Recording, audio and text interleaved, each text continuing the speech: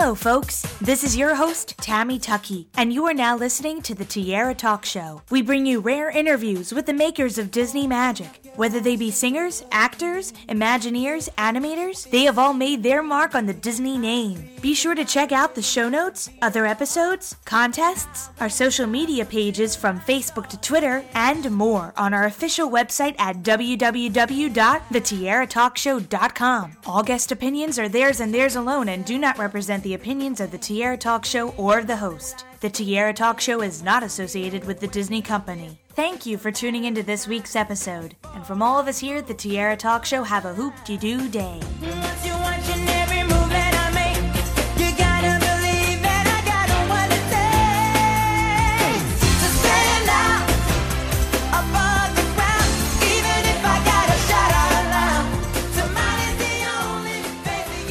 Excited to welcome this week's Tiara Talk Show guest, animator Carol Holiday, to the show. Welcome, Carol. Hi, Tammy. How are you? I'm doing well. Thank you so much for asking and for coming on the show. I know we were talking a little bit off air. I had found out about your work through a Goofy Movie behind the scenes featurette on YouTube, and I was like, well, who is Carol? I'd love to have her on the show, so here we are. Thank you. And it's funny that you should mention the Goofy Movie, because that was, I believe, the first movie that I actually did storyboards on, and I have been a storyboard artist since then. I was only an animator for a little bit of time, and even that just kind of training animator, but my heart has always been a story heart. And so eventually, you know, God was like, you're supposed to be a storyboard artist. So that is the direction I ended up going. So, yeah. It was really interesting to find that you were a graduate of Cal Arts. So can you talk a little bit about how you kind of entered the animation industry? Well, I was originally, my mother was an artist, and, you know, she said when we were born that basically we took all the art with us. And so I'm very thankful for her, her sacrifice in having children and having children who were artistic. But that being said, she didn't want us to starve. So, she was hoping that if she overdid me on the arts, then I would decide to go do something more practical. So, you know, her and my stepmom and dad, you know, had me in dance and tried to get me in piano and in acting, and it sort of all backfired. It actually made me want to be a performer even more. But I was going to go into theater initially because I sing, so I wanted to be in musical theater. But then I became a Christian, and I thought I was going to have to compromise too much of what I believed, and I had always drawn. So I went to the animation department and I talked to the dean, and he said, and I said basically that, well, God wants me in animation. And he said, but you can't draw. And so he gave me some advice. He told me to go out and do some quick sketches. And so I did. I went out and did quick sketches, and I came back the next week, and he was like, well, go do some more. So this went on for 3 weeks. And finally, he said, well, you still can't draw, but we'll let you in on your enthusiasm. So, yes, God wanted me in animation, and that's how I got in there. And I had been talking to a friend when I was in the theater department. He was in animation, and I would go visit the animators, you know, every time I had the opportunity. And so he asked me what I did during the day, and I'd, you know, done some, you know, acting exercises or whatnot. And I asked what he did, and he said, well, Chuck Jones came to speak to us. And I was like, oh, Chuck Jones? Chuck Jones came? And he said, you know who Chuck Jones is? I said, yeah, he did the Grinch, and he did the Tom and Jerry's. And he's like, get out of animation. Get out of acting. There is no reason why you should know that and not be an animator. You know, so I just, you know, I had always loved drawing and always had loved animation. But I also like performing too. So, you know, animation and storytelling is a combination of the two. You know, as the saying goes, animators are an actor with a pencil. So, you know, I just happen to be a more gregarious and external person, but I still love to do the drawing stuff, which is behind the scenes. And the acting comes to play here because you did some background voices for a Goofy movie and were also a storyboard artist. So can you further elaborate on what specific voices you got to do for the film? Well, that was just like they needed somebody to do a line. Goofy movie was the first time that I ever did something. I've since done scratch voices for other things because I like to perform. But Goofy movie was just, they needed, actually, I think the first one I ever did was in Oliver and Company, where I was a workout instructor. And that was in, I think when Georgette is doing some workouts and there's like somebody on the TV in the background. So it's really quiet. And then in the Goofy movie, they just needed a line. They needed 2 lines. And one of them, because it was kind of a Kmart kind of store, they needed someone to say, Goofy, line 1, Goofy, line 1, because they had to get a phone call. And then there was another one that was, Blue light special on aisle 2, or whatever it was, so they just needed somebody to do like a throwaway voice. So it wasn't, crazy acting chops. It was, are you not going to freeze up in front of a microphone? Yeah, sometimes it can be really scary. And I have to mention another one of my favorite projects that you got to work on was Tarzan. I love how you got the chance to continue these characters' stories through sequels and the TV show, which I loved. It was funny because by the time Tarzan had ended, on the same floor as the development artists, and they're coming up with the design. I actually worked, coming out of the Goofy movie, there was a little bit of a downtime where Kevin had a crew at Disney TV. Initially, Tarzan was going to be done at Disney TV. And so we had a little crew there. So I did some early designs for Tarzan and Jane and whatnot. And then the project got moved over to Disney Feature Animation. And so I got put into story. So you work on a project for 3 years. Worked on a project for 3 years. And at the end, the movie came out. And I'm like, oh, that's how you draw Tarzan. And so getting onto the Tarzan TV show, it's like, I finally feel like I can draw this character.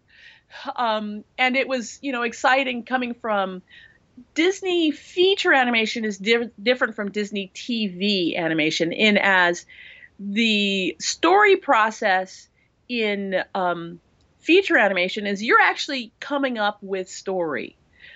We do work with script people, but we do a lot of our own writing. At one point, one of the early writers of Tarzan, had come into a meeting with the story people, and we were discussing the Strangers Like Me sequence that eventually Glenn Keane would go ahead and storyboard and do this amazing job with.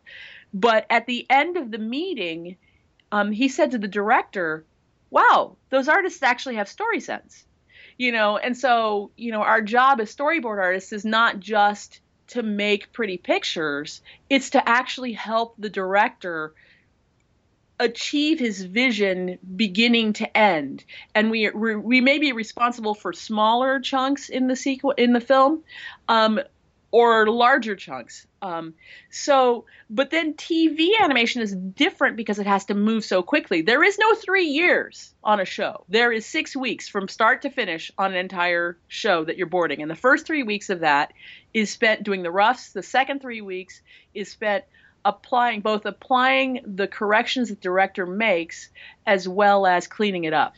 So it was learning a new discipline of not only telling story, but telling the story that was there and helping enhance that.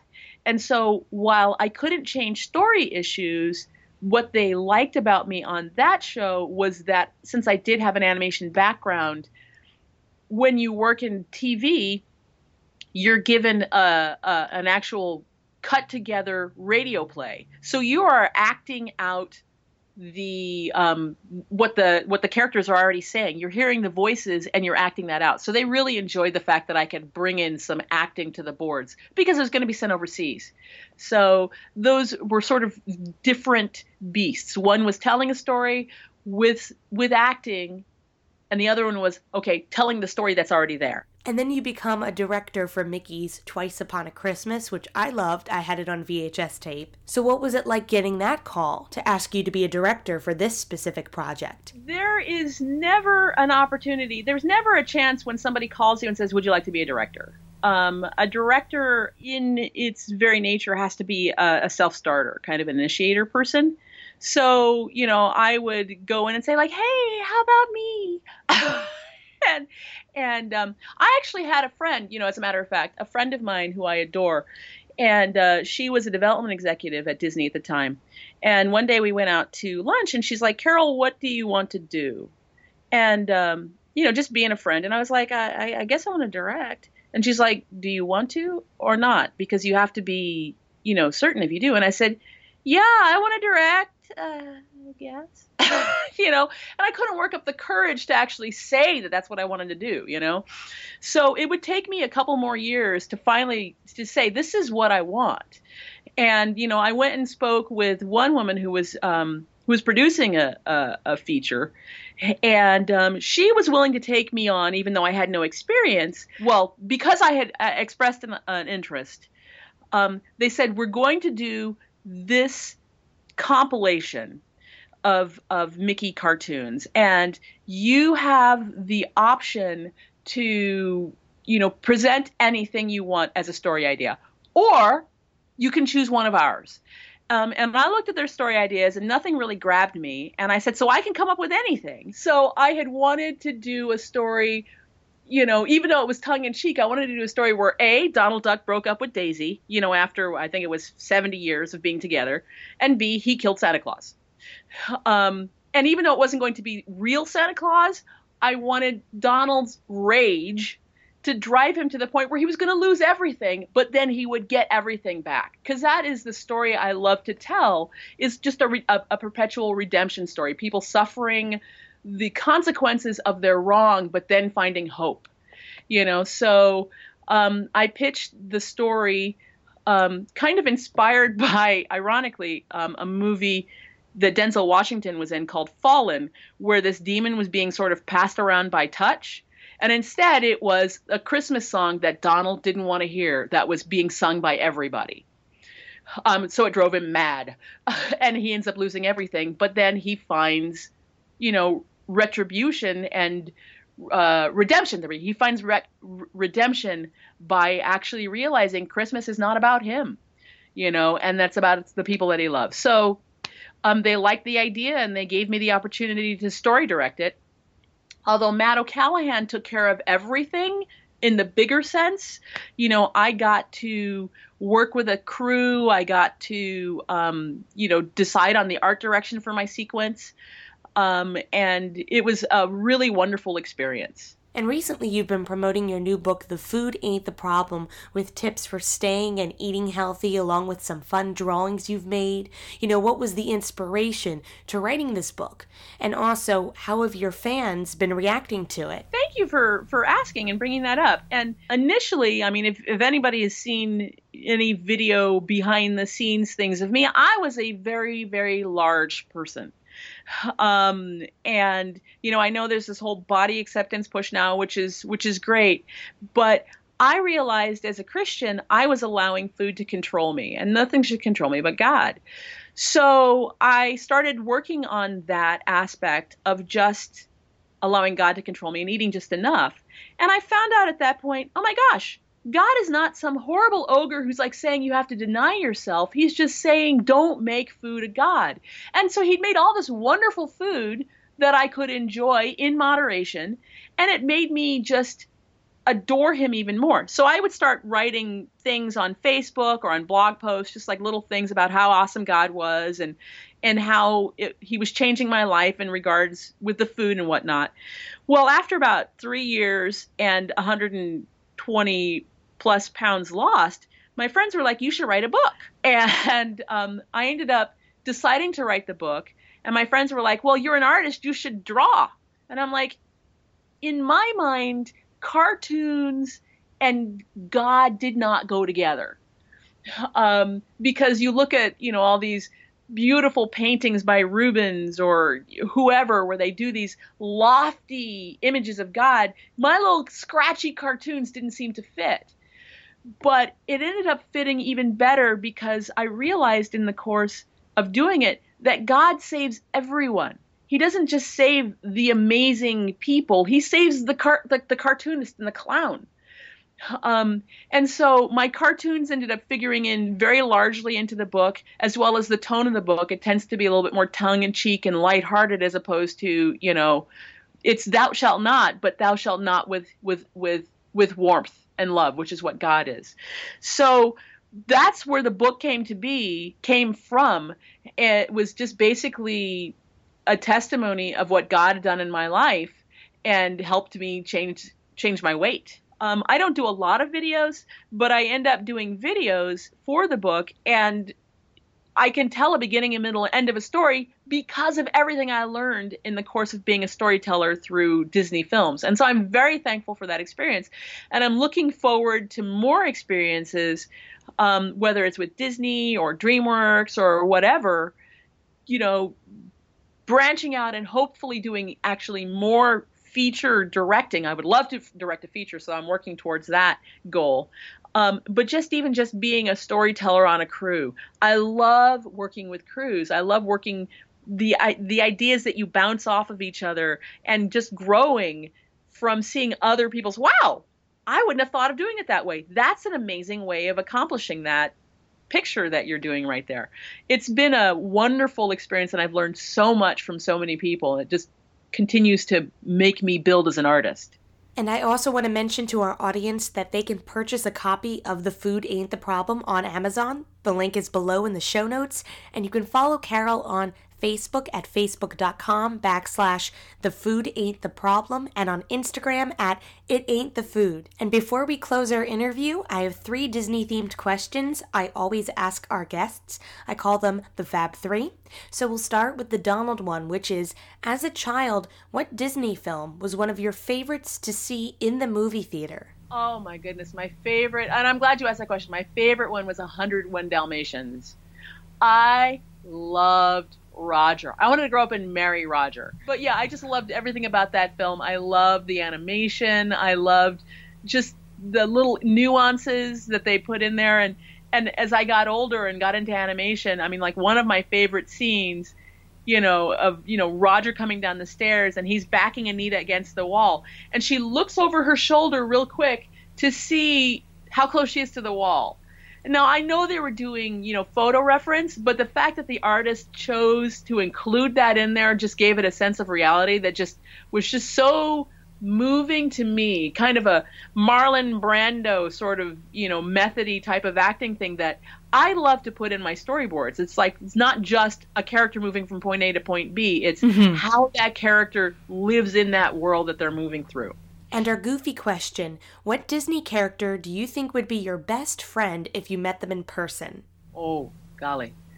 Probably Minnie Mouse. My friends are all the sort of the cheerful encouragers, and that's kind of what I see Minnie Mouse as. And so, because I'm the blabbermouth. And finally, our Mickey question, if I asked you to name any Disney song at this very moment, what immediately comes to mind? When You Wish Upon a Star. And it's that idea that dream can come true. It's not just wishing, it's actually pursuing it. And I love that. Your conscience, here's that little conscience. Yes, it's definitely one of my favorite Disney songs in the repertoire. And I have to thank you so much for coming on the show, and maybe you could sing us out with a little When You Wish Upon a Star. When you wish upon a star, makes no difference who you are, anything your heart desires will come to you. If your heart is in your dreams, no regret